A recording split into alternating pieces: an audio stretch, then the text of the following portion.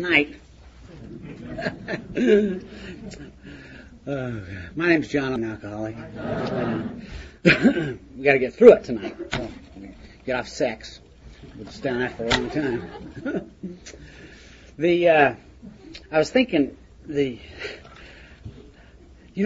all just special guys, special people. I met a guy. I was telling him outside at Preston, my home group, this last week. I'm sitting there and I got there a little early before the meeting, and I was having a cup of water, actually, just waiting for the meeting to start. And he comes in and sits down and introduced himself, and he had heard me do the steps last year at Preston. I'd never seen the guy before. And he starts to tell me stuff I never knew.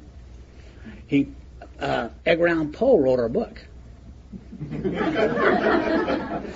the 1800s, he wrote the book, but it was called William Wilson's Story. Not Bill W. It's William Wilson's Story. And it was just amazing, and he just had all this great insight that I said I never knew that. He said, oh yeah. He says, and if you highlight something, because I've got the original manuscript on computer, and if you highlight every vowel and the first consonant before the vowel, and you it spells stuff out. Secret code in that book, and I was just flabbergasted. And then, now he can't stay sober, but my God, he's got this thing down pat, And talking to him, it dawned on me, what the book says, the selfish self-centeredness, that we believe is the root of our problem, and what that does. That selfish self-centeredness is that distorts. I have a distorted perception of reality. And when everything is wrapped up in you and you're seeing everything through self-centered eyes, everything's distorted. It just is distorted. Because nothing is going to be the way you think it is. I mean, nothing is the way you think it is. It's always different. And no matter what, and people can't correct you when you're looking through distorted eyes. They just can't. I mean, you can buy a Jaguar. 1,000 people can say, man, those things cost a fortune to keep on the road. Well, not for me, it won't. The rules don't apply to us. When you're looking at everything through distorted, I never forget, man. Because people always tell you the truth. They tell you what they are, And that's like that old story about the turtle and the scorpion, where they meet at the river and the scorpion wants to cross the river and the turtle's going across. The scorpion says, can I get a ride on your back? Turtle says, no. He's your scorpion, you'll sting me. And the scorpion says, why would I do that? If I sting you, you'll die. It makes sense to the turtle. So the scorpion gets on his back, they get halfway across the river, scorpion stings him right on the head. And he says, I can't believe you did that. Why would you do that? How could you do that? And the scorpion says, hey, you knew what I was when you picked me up. And people always tell us the reality, but we're looking at this with distorted perception. I'll never forget, man, I asked this girl out on a date. We go down, because I love scorpions. I like bright, shiny scorpions, You get stung a little bit, but my God, it's worth it, And I asked her out on this date, and we got on this date, and at the end of the date, very first date, I'm taking her home to drop her off, and she says, I have something to confess to you. And I said, really? She said, yeah. I said, what? And she said, well, I stood a guy up to go out with you tonight. You know what my mind said? I don't blame you.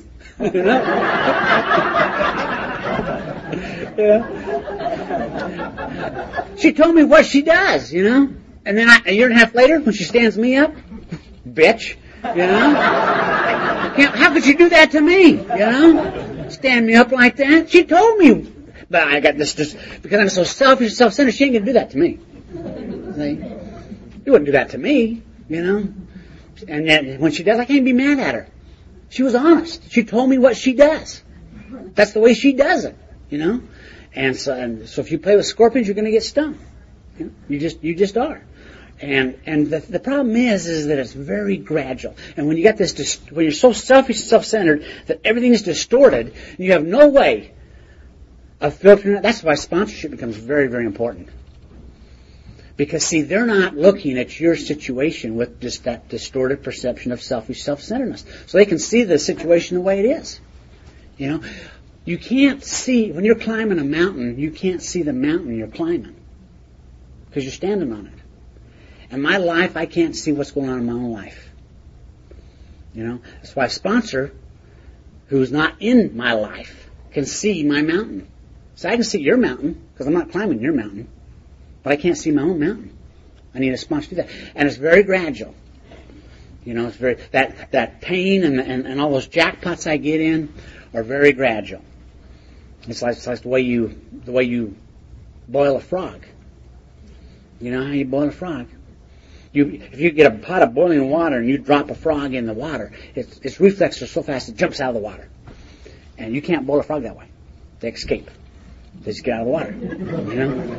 What you got to do if you want to boil frogs, you get your big pot of cool water, and you put it on the stove, and you put the frog in there. Well, it's cool.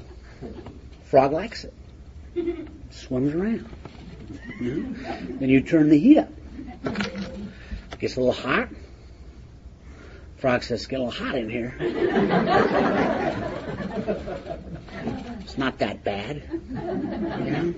Swims, it gets used to it, swims around, turn the heat up a little more. It's getting a little hot. Well, it ain't that bad. Pretty soon you crank that and then it's boiling. Now the frog's cooked, can't get out. You know? And that's what happens in every situation in my life. You know? I want to tell you, if my drinking was as bad at the very first drunk I had as it was at the end, hell, I'd have quit. You know? But it's not that way. It starts off it's okay. Relationships are that way. That's why women get involved in abusive situations. Because it's real nice to begin with, and then it ain't that bad. You know? And pretty soon the water's boiling and you're cooked. You know? And you can't get out then. Then you're just cooked. And that's my sponsor can see I'm swimming around in the water, and it's boiling, and I got to get out of the water. And my mind says, well, it ain't that bad. You know, it's just not that bad. No matter what the situation is, if it's work, if it's money, if it's relationships, whatever the situation is, I don't know how to handle that stuff. And that's one time when your sponsor, see, he's right. Or she's right. I've never told anybody I sponsor not to do something because I didn't like them. You know? If I don't like them, I don't tell them nothing. You know? I watch them boil. I don't sponsor anybody I don't like, by the way, you know. But I've told them not to do something because I can see they're in boiling water. That water's going to get hot, and they're not going to be able to get out of there, you know. And they got to get out of there. And because I can rationalize anything, you know. So my sponsor, now we got this thing cranked up really loud. Whenever he tells me something, he's right. He's right. And so I don't have to justify it. I don't have to argue with him. He's right. It's just that simple. And whenever I find myself justifying my action, that action's wrong. No matter what it is, that action's wrong. See, I will subconsciously build a defense why it's okay for me to do something. And if you ask me why are you doing that, I'll explain it to you. Why it's okay for me to do that. You know. But if it's the right thing to do, and you say, why are you doing that? I won't have an explanation why I'm doing it. I say, well, is it wrong? I mean, I don't know. I'm just doing it because I want to do it. You know, because I won't build a defense. But if it's wrong, I will build a defense. Why it's okay for me to do that. You know. So now, my sponsor says whenever I go into that justification or rationalization, my sponsor's simple explanation is, John, why do you find it necessary to justify yourself? Whenever he says that, I know I'm doing something wrong. You know? Because rationalization, I can rationalize anything. And we do that. I got a very good friend, man. He's older than me. He's like 60. And I ran into him a few years ago, and I hadn't seen him for a while, and he's telling me, man, he says, he's divorced. We got divorced about the same time. And he said, man, I met this gal. She's great. I said, great. He said, I want you to meet her. She is so neat. She is, without a doubt, the most beautiful, intelligent, mature 20-year-old you ever want to meet. I said, really? He said, oh, she really is. I've learned so much from her. I bet you have. He said, and you know what? Okay, John. He said, I'll tell you the truth. If you counted the days sober, she's probably been sober longer than me. Now, they weren't all consecutive days, okay, because she did drink occasionally, here and there. But they were only for 1 or 2 days at a time, and she'd come back to the program. And so she's got a lot more than the 3 months sober that she's picked up for a tip, So I can rationalize that stuff out, why it's okay for me to do that, all day long, But your sponsor, see, and I think that's what the book says about rationalization. Rationalization is the process we go through to make the socially unacceptable socially acceptable. Is this not a form of insanity? And whenever I start to rationalize something or justify why it's okay for me to do that, my sponsor just says, his answer is, why do you find it necessary to justify yourself? You don't need to explain anything to anybody if it's the right thing to do. Not at all. And that's one area where when you start talking to your sponsor in step 10 and reviewing your actions for the day and putting that in perspective in step 11. Because for the first time in step 11, I get to sit down with me and God and just have time together every day in quiet prayer and meditation. And I know how to pray and meditate. What that meditation does is that puts all those things in perspective of what am I doing? What did I do today? How does all that fit in? When I'm just me and God, and then when I get through that, I can talk to my sponsor about it and get all that distorted perception stuff worked out. Because whatever the situation is, I'm going to look at it, it's going to be distorted. Because I'm looking at it through my eyes. And my eyes are so wrapped up in me and my selfish self-centeredness that it'll be distorted. And I had no idea how to meditate. I thought I was going to pray and meditate. And by the way, did you see where that guy says if we'll give him $1 billion, this is true, if we'll give him $1 billion to start, he can solve the world's problems through meditation. Because he's going to hire some professional meditators. And then we'll just he says if you get 0.1% meditating on the same thing, it'll fix everything. And he'll do it for $1 billion. I'd do it for half that. I really would. But anyway, I didn't know how to meditate. I thought I was going to clear my mind and things were going to come to me that were going to just be mind-boggling. And I didn't know how to meditate. I'd go to these step speaker meetings. These guys would stand up and they'd talk about how they would pray and meditate. And they get up at 5 o'clock in the morning and do that stuff. And I thought, man, if you're going to pray and meditate, you got to get up at 5 o'clock in the morning to pray and meditate. And I know I couldn't get up at 5 o'clock in the morning. I thought, okay, the key to getting up at 5 o'clock is to go to bed early. So I'd go home from AA at night after drinking 15 cups of coffee. And I try to go to bed, and I'm just wired, and I'm sitting there. Pretty soon it's midnight, and then I'm thinking, man, it's 1 o'clock. I got to get up at 5 o'clock. I only got 4 hours, and I sat there. I couldn't go. So if I talked to a buddy of mine, and he was doing the steps. He gets up at 5 o'clock, and I said, how do you get up at 5 o'clock to pray and meditate? And he said, it's simple. He said, what you do is go home tonight and go to bed, and then set your alarm for 5 o'clock.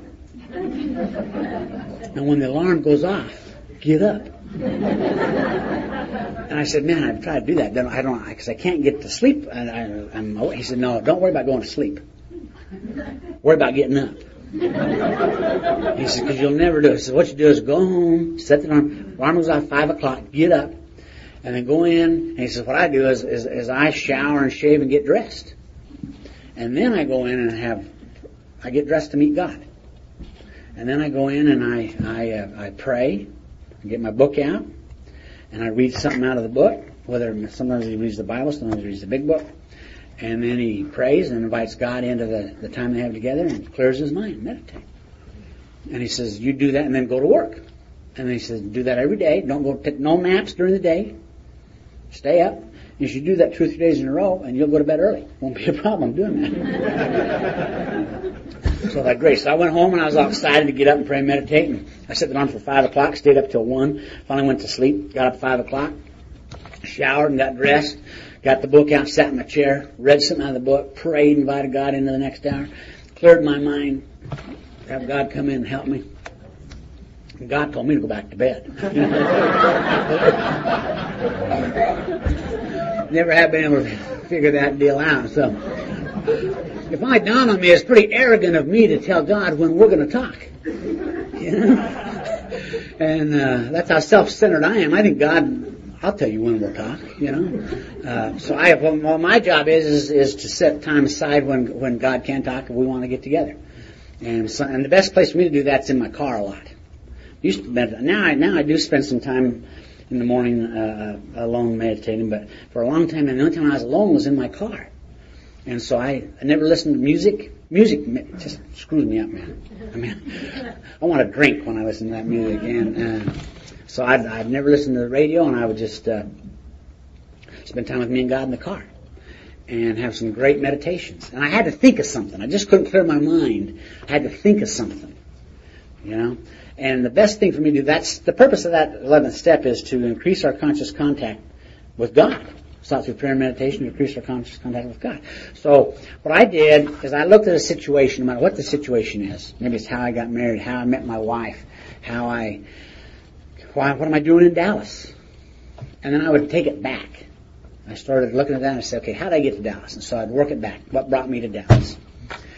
And sometimes you got to go back 10 years to find out why you are where you are. You know? And what I found, I started heading for Dallas 10 years before I got here. You know? Didn't know I was coming then. But it was all set up 10 years before I got here. See, I have 2 sisters that are twins. They're identical. They're peas in a pod. They look alike, talk alike, act alike. They both went to college, graduated in physical education. Both teach school. One was teaching in Utah. One was teaching in a little town called Preston, Idaho, up there. And then they'd get together in the summer and on some break, and they'd go waitress tables. What they did a lot of times. And they just are identical. Still, to this day, they're identical. They cannot see each other. I mean, their haircut's the same and everything. They cannot see each other for 2 years and they run into each other and their hair's the same. You know, it's just amazing. So, but the sister in Idaho, she met a guy up there, a rancher. Started dating this rancher, and they were going to get married. Just destroyed the sister in Utah. Because now her running buddy's getting married. She didn't even have a boyfriend. Wasn't even dating anybody. And she's getting married. Owns a big ranch up there. Had motorcycles and horses and all kinds of snowmobiles, and boat. They had a lake on that thing. Perfect stuff for a PE grad. And so they were all excited about that. But her sister in Utah was just devastated. The day after the wedding, she left and went to New York for the summer. Got married in June. She left and went to New York. And cried. I remember sitting there the day after. She was just crying because her sister. She was happy for her sister, but she just lost her running mate. And while she was gone, my dad got a phone call from the FBI. And what had happened is the sister in Utah was taking a continuing education course up at the university, and she was taking self-defense to get her qualifications. And the guy teaching the class was an FBI agent. And he said, this is years ago. He said, 30 years ago. And he said, the equal rights were just getting big back then. They only had like 17 female agents at that time in the FBI. No, excuse me, they had 6. She was the 7th female agent they hired. And he said, the Justice Department's told us we have to have as many female agents as male agents. And so he said, it's a good time for you to apply to be an FBI agent. And she's never thought about it. But she went down and applied, and they interviewed her, and they said, well, you got to have 3 qualifications. You have to have a law degree or an accounting degree or 3 years executive experience. Now, we consider school teachers as executive, but you only got 2 years. Come back and see me when you got 3 years. Well, she forgot about it. Blew it off, forgot about it. And when she got back, my dad gave her the message from this FBI agent, so she called him on the phone. He said, I've been reviewing your file, and see, it's been 3 years now. I want to finish the interview with you. So she went down and interviewed and took the physical and passed the physical, and they hired her. She got a letter. Nixon was president. I can't tell you how long ago that was. And because she got a letter from Nixon. It's like joining the military, you get a 3-year hitch.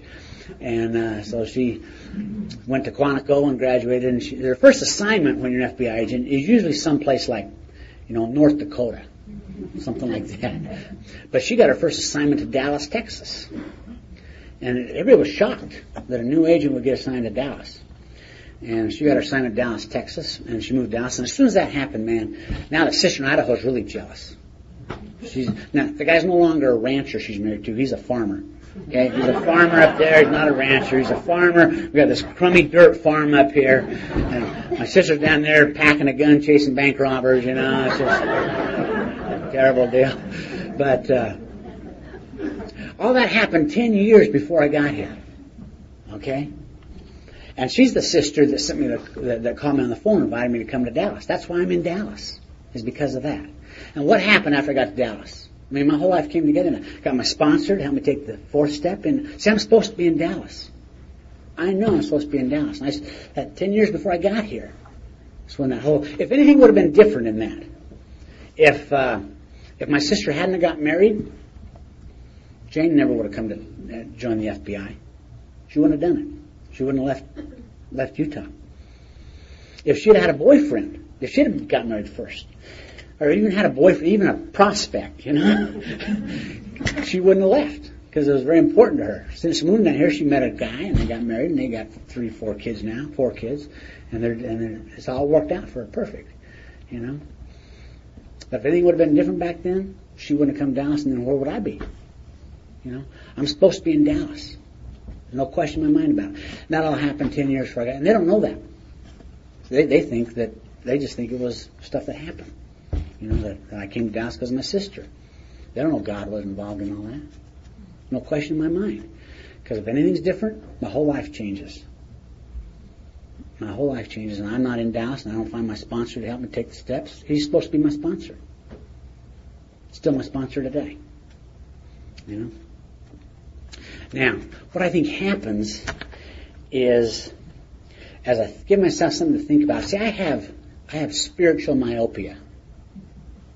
I'm nearsighted spiritually.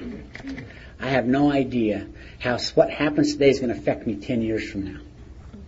Until I look back 10 years later and say, son of a gun, look how that worked out. It's amazing. See, I'm thoroughly convinced, as I've gone through all my in that meditation, nothing bad has ever happened. And I figured that out when a friend of mine, I'm in a step study, and I was like 2.5 years sober. And these guys invited me to the step study, and they all had 10 years or more. And I'm in there with all these guys, and they're gods to me, I think, my God, I'm really excited to go to the step study. And they're in there, and we're having a great step study. And I was a little hot one day because I'd given this one guy in the group some money. And he'd ripped me off for a little bit of money.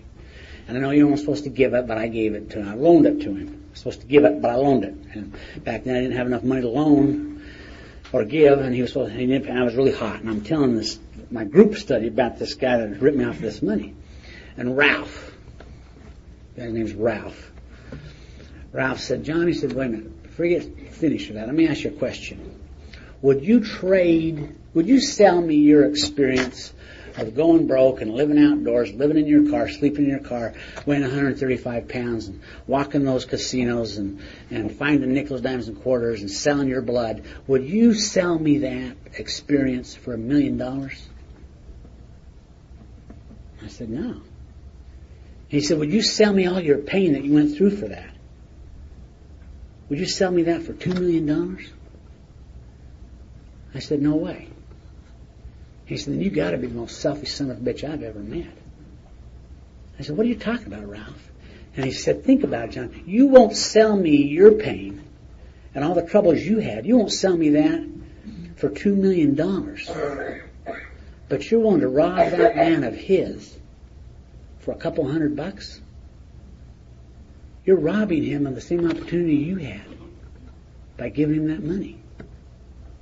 That's the selfishest thing I've ever heard in my life. When you won't allow him to have the same experience you had of living in your car. And boy, it just all came home. How can I say that was bad? How can I say that going to jail, getting popped and going to jail and spending time in jail was bad?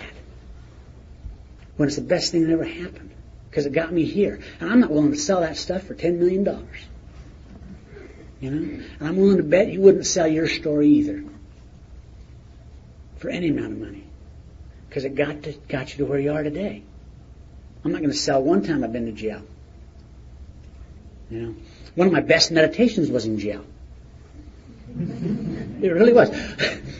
I'm living in that house. Just moved out of my car into that house, and I'm living in that house that Humphreys let me live in. And I get a call from a guy that I know in AA who's down. He's down at the casino drunk. His name's Mike, and he's drunk and he wants some help. So it's Sunday morning. I drive down there to the casino, pick him up. I'm driving back. I'm going up North Virginia, taking him to the house, doing this 12-step call. And I drive by, and here's a cop coming the other direction, and he does one of those double takes at you, you know. I turn to Mike and says, well, I'm going to jail. And he's drunk. He's drinking a beer. Last beer, I'll let him finish it. He says, what for? And I said, I don't know, but whenever they look at me like that, I go to jail. You know? I look at my rearview mirror, sure enough, the guy flips the U, he comes back, turns his lights on, pulls me over, and I'm thinking, oh, Jesus. So Mike says, let me go talk to him. I'll tell him, help him. Sit where you are, don't say a damn word, you know. The cop comes up, asks me for my driver's license. And I give him my driver's license, and he looks at it and he says, are you aware you're driving on expired license plates? And I knew that. My sponsor told me your license plate's expired. See, I'd been living in Seattle, right? Been living up in Seattle. And I moved to Nevada, and I've been down there a couple of years, and never, you know, the sticker's only that big on those little things. And I'm in another state, you know, you don't need to renew that right away. And my sponsor said, "Your tag, you got to get Nevada tax on there." And I said, "Well, I will." You know, I asked the guy, I said, "How do you're driving the opposite direction? How do you know my license plate's expired? You're in another state." And he said, "Well, 6 months ago I was a cop in Seattle." The only cop in the state of Nevada that's going to know that I drive by, right? So then he says, "Mr. Allred," he said, "Allred," he said, "let me ask you a question. Have you ever been arrested for a felony?" I said, "No." And he said, "Well, we busted an Allred when I was up there that had 10,000 tabs of LSD." I said, "Oh, I don't know. It wasn't me." And he said, "Well," he said, "there's no Allred in Bellevue that was arrested for running a speed factory." And I said, "Well, I don't know." He said, "Well, we're going to run a check on you, find out." And then I thought, well, I better let him know who I am. I said, "Well, let me tell you, if you pull my file, let me tell you what you'll find. Okay, you're going to find a lot of stuff." Okay? Because I'm worried now about some warrant, right? I've only been sober a year and a half, and I'm worried about some warrant. Because, you know, you can clean it up, and but you don't know what's going to pop up on some damn computer. And I said, "Well," I said, you're going to find a lot of stuff. It's just drunk stuff, okay? I'm an alcoholic. I'm a member of Alcoholics Anonymous. Been sober a year and a half. So I'm on a 12-step call helping this guy in there. You can see he's drinking. He's drunk. I'm trying to help him. And I said, "I don't know whether I got any outstanding warrants or not, but I want you to know if I got a warrant out, I'll take care of it first thing in the morning." And he said, "Well, we'll find out." So he's back there in his car for a long time. And finally he comes back and he says, "Well, you don't have any warrants." I said, "Well, didn't think I did." You know? And he said, "But you got a lot of stuff." And I said, "Yeah." And he said, "Part of your stuff is you got a lot of failure to appear." And I said, "Yeah, it's just that drunk stuff. You know, there's nothing in the last year and a half." And he said, "Yeah, but it's a real privilege to get a ticket." I'd never looked at it that way. Yeah. But he said, "We're not going to issue you a ticket. I'm going to arrest you." So I get arrested, okay? I mean, this is a successful 12-step call, okay? I'm out here. I get arrested. They call me to the cop car, take the drunk home, okay? I go to jail. So I'm I'm down there, and I think what had happened was this cop was new on the force, and Ted Bundy had been from Seattle, you know, and he thought, we got Ted Bundy's running mate right here. We got his running mate here. They checked FBI, Interpol, they checked everybody on me, you know. I'm clean. There's nothing out there that's outstanding anymore. But he didn't know that then. They thought he was going to run everything. So they checked me all out. Next, I spent the night in jail. I got down there and said, you want to make a phone call? I said, no. I'm not calling my sponsor. I want to promise you that. So the next morning I go before the judge and she looks at my file and she said, they arrested you for an expired license plate? Damnedest thing I've ever seen, Judge. So, what was it? What was the fine? Oh, it was like a $150 fine. And she credited me like half of that. And she said, so it was like $75 or something like that. And I didn't have any money, you know. I said, well, I can pay you Friday, you know. And so she said, well, we'll have to see about that. So she gave me a bunch of forms to fill out. And I filled out all these forms, and they took them. And then I'm waiting to get out of jail. I figured I'm getting out of jail. She's going to check me out and fill these forms out and get out of jail. So I'm down there. Now it's noon, right after noon. Just before noon, they read a bunch of names off. I figured I'm getting out of jail, right? They want to get you out of there before they have to feed you. And so I'm getting out of jail. So they read a bunch of names off. I get in line. We go upstairs, and the guy says, okay, take off your clothes. Here are your jail togs. And I said, I think I'm supposed to get out. And the guy said, what's your name? I said, all right. He said, oh, yeah. He said, there you go. You got a $150 fine. You don't have any money, so the judge dropped it to half price. And you don't have it, so you're going to do it at $2 a day. You're going to get out of here in February. You've got to be kidding me. I'm going to spend 2 months in this joint for an expired license plate, you know? Unbelievable. Lose my job. No. So now I'm really hot. I'm really screwed up. So I get my clothes on, and they take me up there to put me in the community cell. There are 15 of us in that cell. You know, we got the guys over here doing push-ups. We got the black and white TV up in the corner. I'm nuts. We got a guy across the hall in a strip cell. He's on drugs, and he's running around naked over there, yelling. And I'm laying on my bunk, and I'm mad. I'm madder than hell. I'm mad. I'm mad at God. What am I doing in jail? I'm doing God's work, and I get thrown in jail. I'm mad at AA. I'm mad at my sponsor. I'm mad at my parents. This is not the way it's supposed to be. I'm a year and a half sober. It's just terrible. And but the only thing I know how to do is get quiet and pray and talk to God and find out what I'm supposed to be doing. I'm supposed to find out I'm supposed to gain the knowledge of God's will and the power to carry it out. And I learned how to accept the situation I'm in. And I started praying, and I got real quiet, and I got real peaceful. And I remember saying, God, if you want me to stay here, I'll stay here. Because it came to me that cop kept talking in my ears, and when he arrested me, he handcuffed me, he said, Mr. R, you got to learn it's not enough for you to not drink. You got to learn to be responsible. And I couldn't get that out of my head, it's just echoing. I got to be responsible. And it finally dawned on me, I started laughing, because it dawned on me that my parents didn't put me in jail. AA didn't put me in jail. My sponsor didn't put me in jail.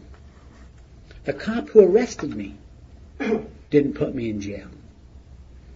He didn't have the power to do that unless I give it to him. And I'd given him the power to arrest me by my lack of responsibility and not doing what I'm supposed to do to drive in this country. And I couldn't believe it. And I started laughing. I said, okay, God, I said, I know why I'm here. If you want me to stay here, I'm going to stay here until February. I just want you to know that it's okay. And whatever you want me to do, I'll do. Maybe I'm supposed to meet somebody in here to help. And I got up, and I went over. I was going to watch the guy run around the strip cell.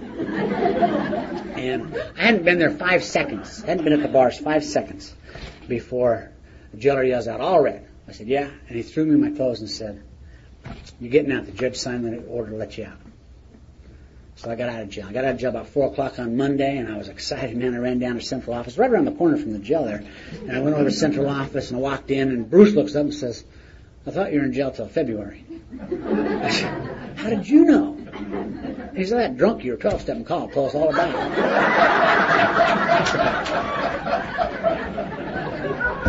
Man alive. So I borrowed their phone, called my sponsor, asked me, because they impounded my car. I said, can I get a ride home? And he said, yeah. So he comes by and picks me up, and we're driving home. And he said, that drunk called me. And I said, well, I know it called everybody in AA. He must have thought it was real funny to get me busted. He said, well, he told me you were arrested. I thought you were drinking with him.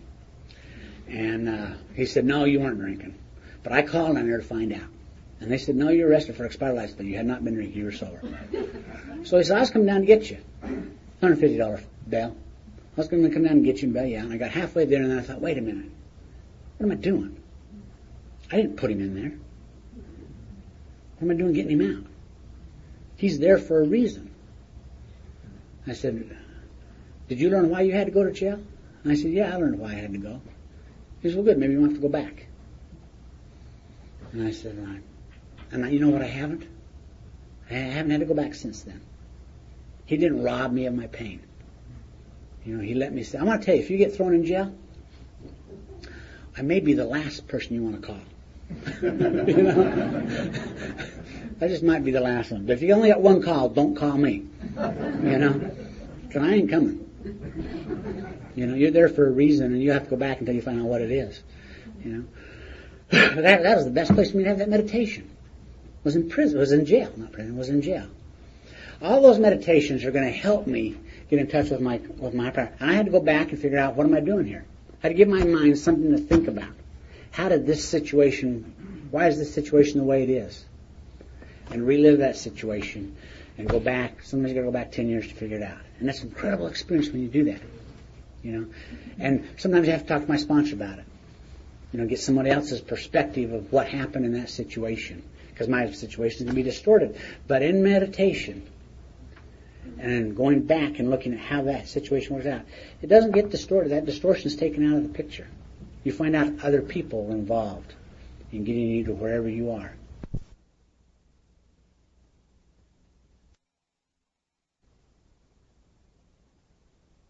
Incredible thing, because God's going to work through people. He always is. And so I was my deal in moving here to Utah and moving here to Dallas and getting married was an incredible experience. I got married in Dallas. I told you about that. And got back in the insurance business in Dallas. Got my sponsor in Dallas. And got divorced in Dallas. And that was a weird experience, because I'm sitting there,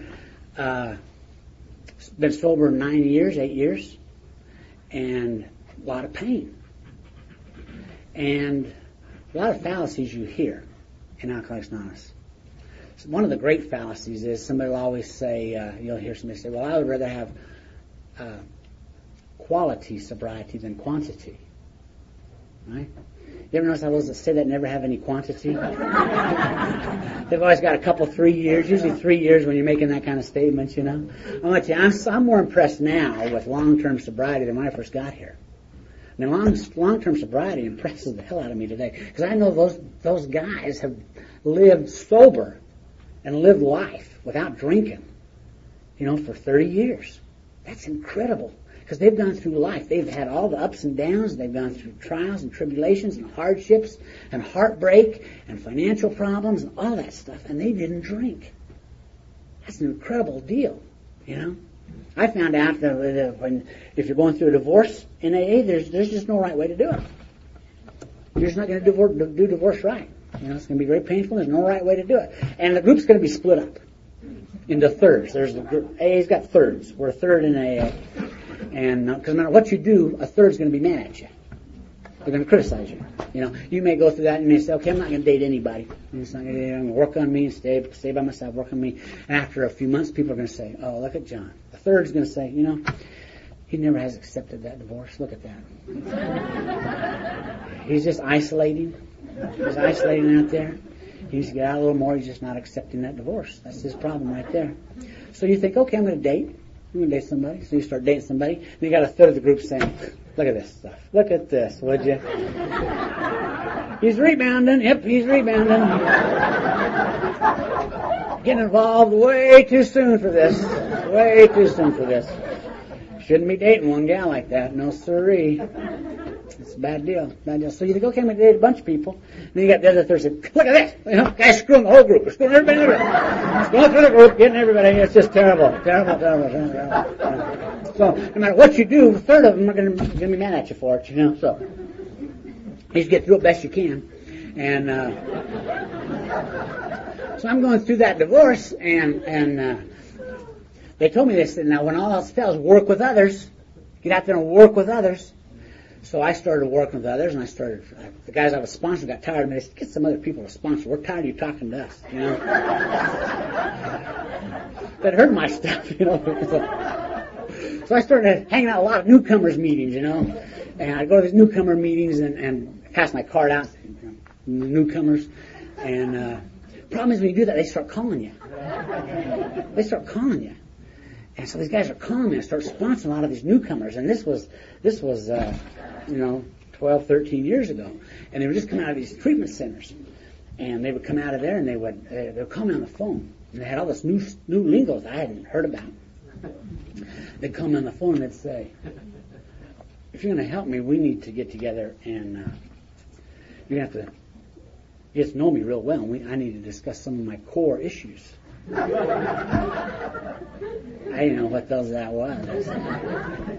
Core issues? I said, well, yes, I have some core issues. See, I come from a very dysfunctional family. My father left, and because of that, I have some abandonment issues that I've never been able to deal with, you know. And since I had no proper role models in my life, I never learned to set proper boundaries. And so my boundaries are all messed up. And quite frankly, because of that, it's led to a sex addiction. It's just driving me crazy. I'm exhausted. My God. What are we going to do? This is major stuff here. So they come over to the house and they bring these books over, and they're on their latest designer drug, and I don't know anything about that. I'm not a doctor, so I can't tell them not to take it, you know, whatever they've got you doing, and they bring these books over, because I get up to speed. This is new wave stuff here, and I want to tell you, you want to read that stuff? Let me tell you what will happen to you. You'll relate. That's what happens here. Because what they've done very conveniently is they've compartmentalized your defects of character and made them disorders. You know? That's what they've done. They've taken all your defects of character and your shortcomings and they've compartmentalized and put them in little compartments so they can treat them. And I'll tell you why they did that. Because I was in the insurance industry when they did it. The insurance industry got tired of paying for recovery. You know, they'd pay $15,000, $18,000, $20,000, $30,000 a pop, send us to treatment, and then we'd get drunk. And then $250,000 later, when we've been 10 times, they think, this ain't working, you know? And so they said, we're going to quit doing it. Because, you know, the percentage is this. Here's the reality. It's the same percent. Those that go to treatment versus those that just walk through the doors of AA, stay sober. Same percentage. Those that go to treatment and those that walk through the door, same percent. So they said, hell, we'll just have them go to AA. So we're going to limit it to $5,000. It's lifetime maximum benefit for that mental disorder of alcoholism. It's $5,000.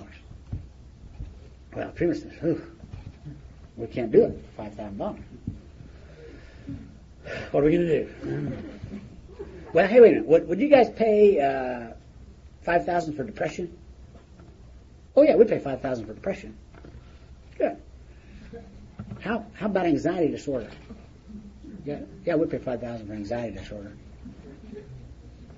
How about, sex? If a guy's addicted to sex, would you pay $5,000 for sex addiction? I guess we'll have to pay $5,000 for sex addiction, yeah. So they can take every one of those. See, that way they can get some money. See, if you've been to treatment in the last 12 years, you didn't come out with just one problem, did you? You came out with a bunch of problems. Because they can't treat just one problem and get paid for it. They got to treat a bunch of problems. So you're going to be diagnosed with a bunch of problems. You know? So then, in order to justify that diagnosis, they got to write a bunch of books. And of course, I relate to them all. because all they're doing is describing my character defects in every one of those books. All my anxieties, all my fears, all that stuff is going on. The depression, oh yeah. I want to tell you something. You drink a depressant for 20 years, you're going to get depressed. You really will.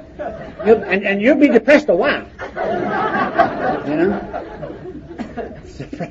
So I'm sitting there, and these guys are doing that, and I'm all confused, and they're still getting drunk. I'm staying out of their business. They got this stuff going on, and I don't know what to do, and they're getting drunk, and I'm not getting any better. In fact, I'm getting worse. And I go to my sponsor, and I said, my program, in working with others, my program is not working.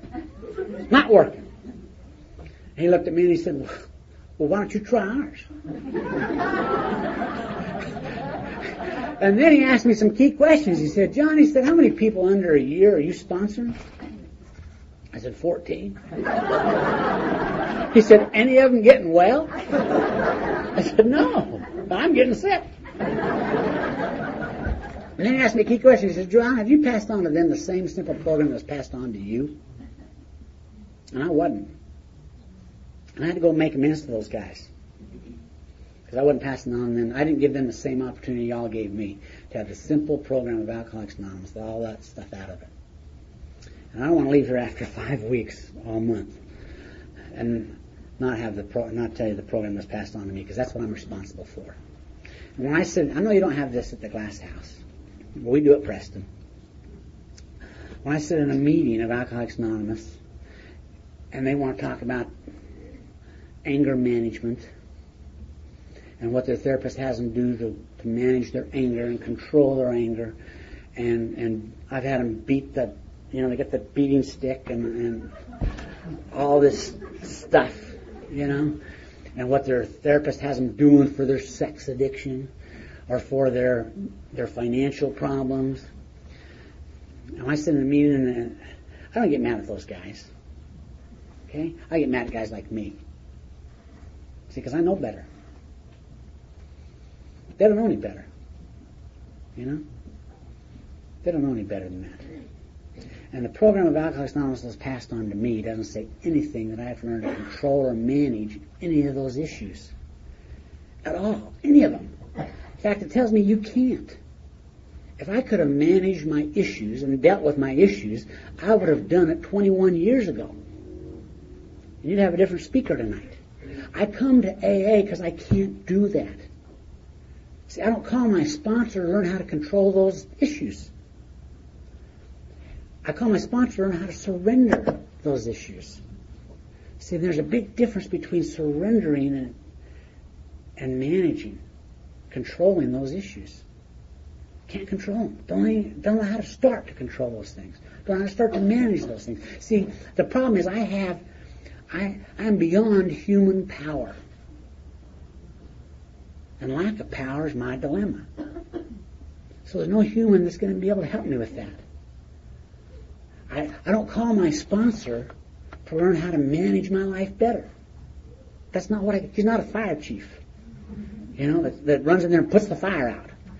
I got these guys, they would call me and they'd tell me what they'd done and say, what am I going to tell her? Well, about the truth. Oh God, she'll leave. Probably. As well she should. I told a guy that one time, and I said, she wasn't leaving. I said, God damn, she's as sick as you. And he said, you think so? I said, yeah. I said, if you slap a healthy girl and break her eardrum, she's gone. I said, the fact that she's staying with you tells me she's a sick puppy. And so now people told her, snitched on me. She's mad at me. She won't talk to me. It's just amazing. I need to send her over here to Terry's group. But, see, the purpose of the program is to help us not start the fire. We're not a support group that we go talk about our problems and try to fix them after the fact. Okay? We have a design for living that works. So we don't start the fire. What happens in 4 and 5 is we clean up all the fires, stop them from burning, we put them out, and we go in step 9 and we start to rebuild those things by making those amends, and then we're not going to start any more fires in 10, 11. So that we're not having to come running into AA as a fire station with our hair on fire. Saying, what am I going to do? You ever talk to somebody that's in the program, working the program, you haven't seen them for a while, and you say, how's it going? It's going good.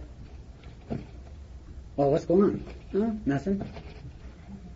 You still working at the same job? Yeah, still working at the same job. Let's see, you were dating so-and-so. Well, we got married. Still married? Yeah, still married. Anything going on? No, just it's real dull. You talk to somebody that's not, what happens? What's going on? Oh, God, you wouldn't believe it. You wouldn't believe it, goddamn. That bank of mine, gee, the creepers. They didn't get one of my deposits in. They did not get my deposit list. I made the deposit. They didn't get it listed. My rent check bounced. Then they kicked me out. Had to go another place. That girl I was dating, you shouldn't have believed. She was screwing around on me. She was screwing on me. So I went and had an affair on her, pay her back, and then she found out about that. My God, it's just and the one I had an affair with got pregnant. Oh my God, that just terrible. That's what happens when you're running a fire station, you know. But when you don't start the fire and you learn to surrender and you go through the process of those steps, you don't have that kind of stuff, you know. See, the purpose of the program is to enable you to find a power, because you can't get rid of that stuff by yourself. You're beyond human power, so you're going to have to find a power greater than yourself that will solve your problem. That's what we do in here. And when we get to the final step of step 12, it tells us, having had a spiritual experience as a result of these steps. See, we have a common disease. Alcoholics Anonymous is a fellowship of men and women who share a common problem. What's that common problem? Well, I'll tell you what it's not. It's not sex. It's not gambling. It's not drugs. Sorry. Because there are a lot of people in AA that aren't drug addicts. A lot that are. The only thing we have in common is alcohol. That's our common problem. And we share a common solution. A lot of people think that's the steps. It's not. Okay? We do the steps, but we don't even do them the same, do we? Okay? The common solution is having had a spiritual experience as the result of these steps. Our common solution is God. And the only reason to work the steps is to find God. That's why we do that. Is to find a power greater than ourselves that will solve our problem. That's our common solution. Now, that only applies if you believe in God. If you believe that God really does love you, and God really is concerned about you, and He's going to take care of you, and He's going to solve your problem. Well, yeah, there's a God, you know, and I believe in God, and He created the world, but come on, John, He's not personally going to solve my problem. He's not personally going to get involved in my life and take care of me. Come on, man. I mean, that's a little ridiculous. Think God's going to do that? Isn't it? He's personally going to do that stuff? It's just some of this stuff's just a coincidence, you know. It just works out that way, you know. It's like I'm sitting there at Dallas North. And by the way, they know where I know this. I'm at Dallas North, and birthday night. This is 18 years ago. It's birthday night. 200 people there at Dallas North. Asked me, I'm only 2.5 years sober at the time. Joanne comes work the front desk. She comes up. She got a 12-step call. And she said, this little lady called from San Antonio. And her son's drunk up here and he's suicidal. And she called information and asked for AA. They gave her Dallas North. So she wants somebody to make this 12-step call because her son's going to kill himself. You want this 12-step call? I said, well, I want to talk to her. He's supposed to call. So I called her in San Antonio, told her who it was, and she said, she started crying. She said, can you help my son? He's going to kill himself. He's been drinking and drugging. He's real screwed up. All disoriented. He's going to kill himself. But he called me and asked me to call AA because he couldn't find their phone number. He's so messed up. Would you go see my son for me? And I said, yeah. So I called him on the phone. He answered the phone. I told him who it was. And I said, you want some help? He said, yeah, I need some help. And I said, well, tell me where you are. We'll come see you. And he said, I can't. Don't know how to tell you. I'm too disoriented. I mean, I've been up for 2 weeks. Been drinking and drugging for 2 weeks. I'm so disoriented. I can't tell you how to get here. And I said, well, tell me where you are. He said, the street's only 2 blocks long. It's a brand new street. It's not even on Mapsco. You'll never find me. I can't tell you how to get here. I'm too messed up to tell you how to get here. I said, tell me where you are. I'll find you. So he lived on Dome Street. Now, I know there's some people here who know where Dome Street is. You went and took pictures of the house. But anyway, I used to ask this question every month in Dallas, Texas. They know where Dome Street is. In 18 years, nobody knows where Dome Street is. That's thousands of alcoholics I've asked in Dallas, Texas, where Dome Street is. Nobody knows where Dome Street is. Okay? It's only 2 blocks long. Back then, it's a brand new street. But see, I knew right where Dome Street was. I have a client who lives on Dome Street. In fact, he's not on Dome Street. He's literally the next door neighbor of the guy making the phone call. I said, I know right where you are. Little street. I know right how to get there. Be there in 10 minutes. I grabbed a guy sponsoring and we went to Dome Street. That's just a coincidence, isn't it? God ain't going to do that. God ain't going to put just the right person at just the right time with just the right information in our lives to help us, is he? That's just a coincidence. Right? You know the odds of that? The odds of a lady in San Antonio calling directory information and saying, I need AA in Dallas. They give her Dallas North. 200 people. I'm 2 years sober, but for some reason Joanne picks me out of the group to make this 12-step call, and I know where Dome Street is. You know the odds of that? I'm a gambler, right? Well, you want to bet on that deal. That'll happen an awful lot. You know? Let me just bet $1,000 that'll happen. You know? I tell you, we made that 12-step. The guy had a gun. He was sitting there. We made that 12-step call. He got sober and he's moved back down to San Antonio now. That was an incredible. That was Tom's first 12-step call. You know, it's just a coincidence, isn't it? God ain't gonna do that. A little while after, I'm going out to California on business, and I get on the airport, and I'm going to catch the 9:00 flight. Well, there's a big sign up there that says the plane's been delayed. We've got flight problems. Plane's been delayed. No big deal. I get my coffee. I read the newspaper. An hour later, they come back and say this plane ain't going anywhere. It's been delayed. It's broke. Can't fix it. But there's a plane 2 gates down going to California. You can run down there and get on standby. There's some standby on. Well, 100 of us run down there. There's 17 seats. 100 of us get on the list, right? I'm the second to last guy that's on standby. So I get on standby, go back to the plane. This is when you can smoke on airplanes. So we go back there. There's 1 seat left in the smoking section. Okay? Right next to the window, and then right next to the window is this gal in a good-looking gal in a red dress. That red dress, you know. God is working in my life today, you know. But it's a bad seat, man. This gal's a chatterbox. I just chatter. I have not had enough coffee for this gal, you know. So she's making no sense at all. She finally shuts up. Plane takes off. She shuts up. She pulls out a needle point. She starts needle pointing. I look over. She's needle pointing the Serenity Prayer. My turn. So I said, what are you doing?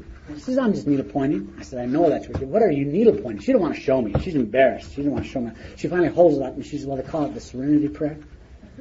I said, oh man, are you one of those Jesus freaks? She said, no. But she said, I am trying to be spiritual. I said, really? She said, yeah. And she knows I'm watching, so she's nervous. Her hands are sweaty. She's going real fast. Well, I better stop her before she breaks a finger or something. And I said, honey, wait just a second. If this is the Serenity Prayer and you're trying to lead the spiritual life, I said, do you mind if I ask you, are you a friend of Bill W.'s? And boy, she stopped and sighed and she said, yeah. Are you? I said, no. She gets a funny look on her face, you know, and I said, he died years before I got sober, you know, he just really did. Come to find out this guy had 2 years sober, and this was her first trip away from Dallas. in sobriety. She went out to California for training for 2 weeks, didn't know a soul in California, was scared to death. She'd also had her first drunk dream the night before, didn't know what that, she thought it was a premonition she was going to drink in California, and was just petrified. And we had a great 3-hour meeting on that airplane going out there. She cried a little bit, I cried a little. She said to me, can you believe this? I've been trying to quit smoking. I was sitting up in the non-smoking section. And when they announced that if we wanted to move, we could, because they were letting some standby on. Can you believe, I moved back here because I was so nervous and needed to smoke. Can you believe God would have me move back here just to sit by you? I said, hell, he canceled my whole plane to get me to come over here and sit by you. I said, come on, John. God ain't going to do that. You're not going to cancel a plane just so you can make a 12-step call. You know, come on. God ain't going to do that. It's just good. He's not going to put just the right person at just the right time with just the right information in our lives to help us. Since God works through people, he ain't going to do that, is he? That's just a coincidence, right? You know? 1990, I'm down at Del Rio, Texas. A little teeny conference on the border. They call it border conference. No longer there anymore. Saturday, I meet this gal named Dottie. Dottie E. from Connecticut. I said, my God, Dottie, what are you doing in Connecticut? Or what are you doing in Dallas from Connecticut? And she said, well, I'm on my way to see my husband. My husband's in the military. He's in the Navy, and he's in San Diego. We spent the night here last night. We're going to get up and go on this morning. And I just thought, well, we'll spend the day in Del Rio. So we spent the day in Del Rio. And I said, well, great. Welcome to, she called AA and heard about the conference, so she came over to the conference. And welcome to Texas. So I spoke with Saturday night. When I get through speaking, Dottie comes up to me and says, if you heard my story, she said, so you grew up in Utah? And I said, yeah. She said, well, by any chance do you have any relatives in Orem, Utah? And I said, well, I grew up in Orem, Utah. And she said, well, are you related to Mark and Betty Joe? And I said, well, they're my parents. And then Dottie starts to cry and throws her arms around me and tells me what her last name is. And she says, Bobby's my husband. Well, see, he's my first cousin. He's 3 days older than me.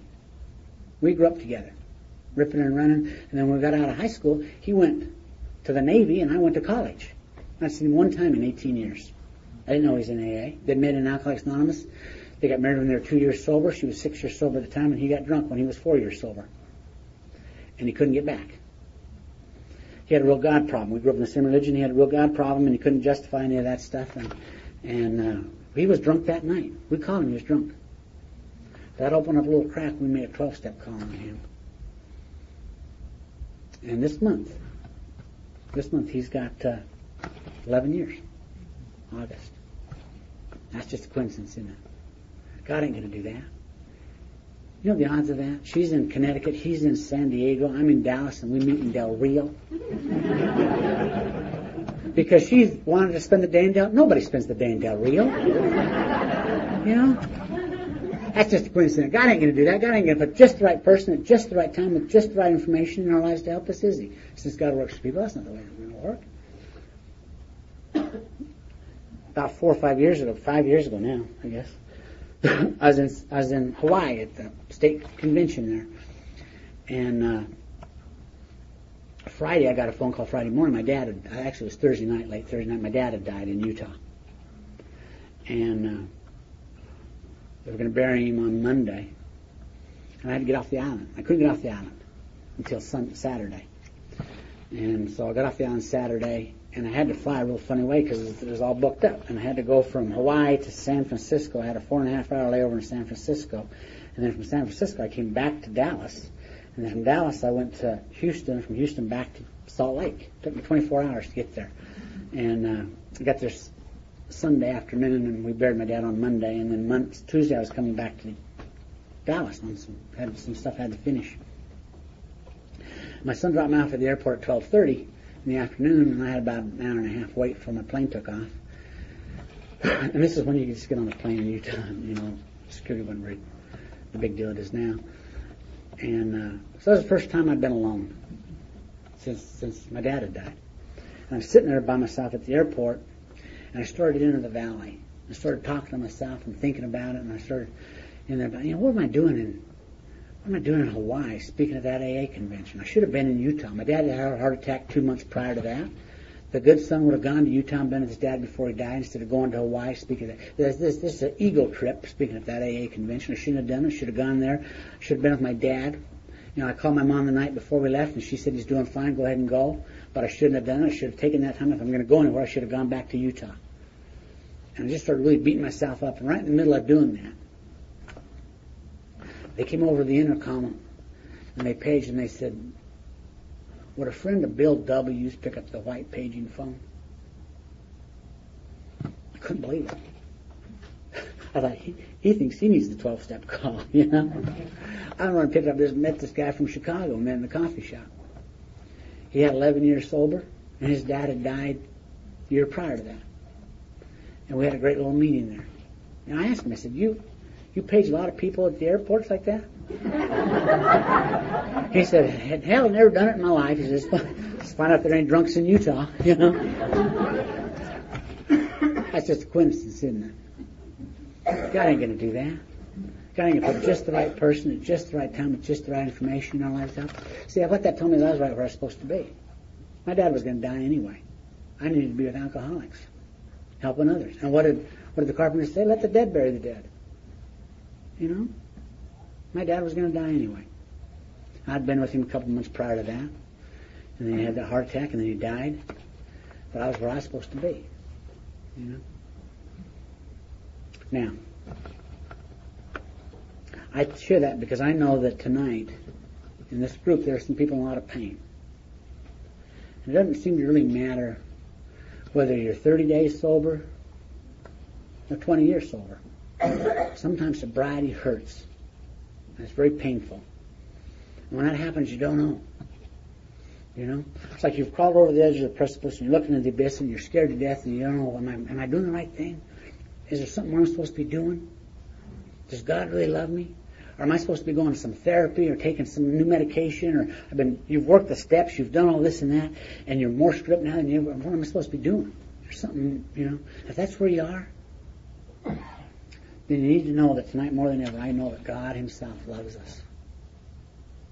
And He's totally dedicated to see you make it. He wants you to make it. And He's willing to go to any lengths to see that you do. I used to think that was a one-way street, that I had to be willing to go to any lengths to get sober. But I know that God is willing to go to any lengths to see that you get it. He's going to do anything for you. And I don't know how He's going to fix your problem or when He's going to fix it, but I don't know what He's going to do about it. What God's going to do is He's going to put just the right person at just the right time with just the right information in your life to help you. Because God works through people. And our role is to make ourselves available to God's kids to help us.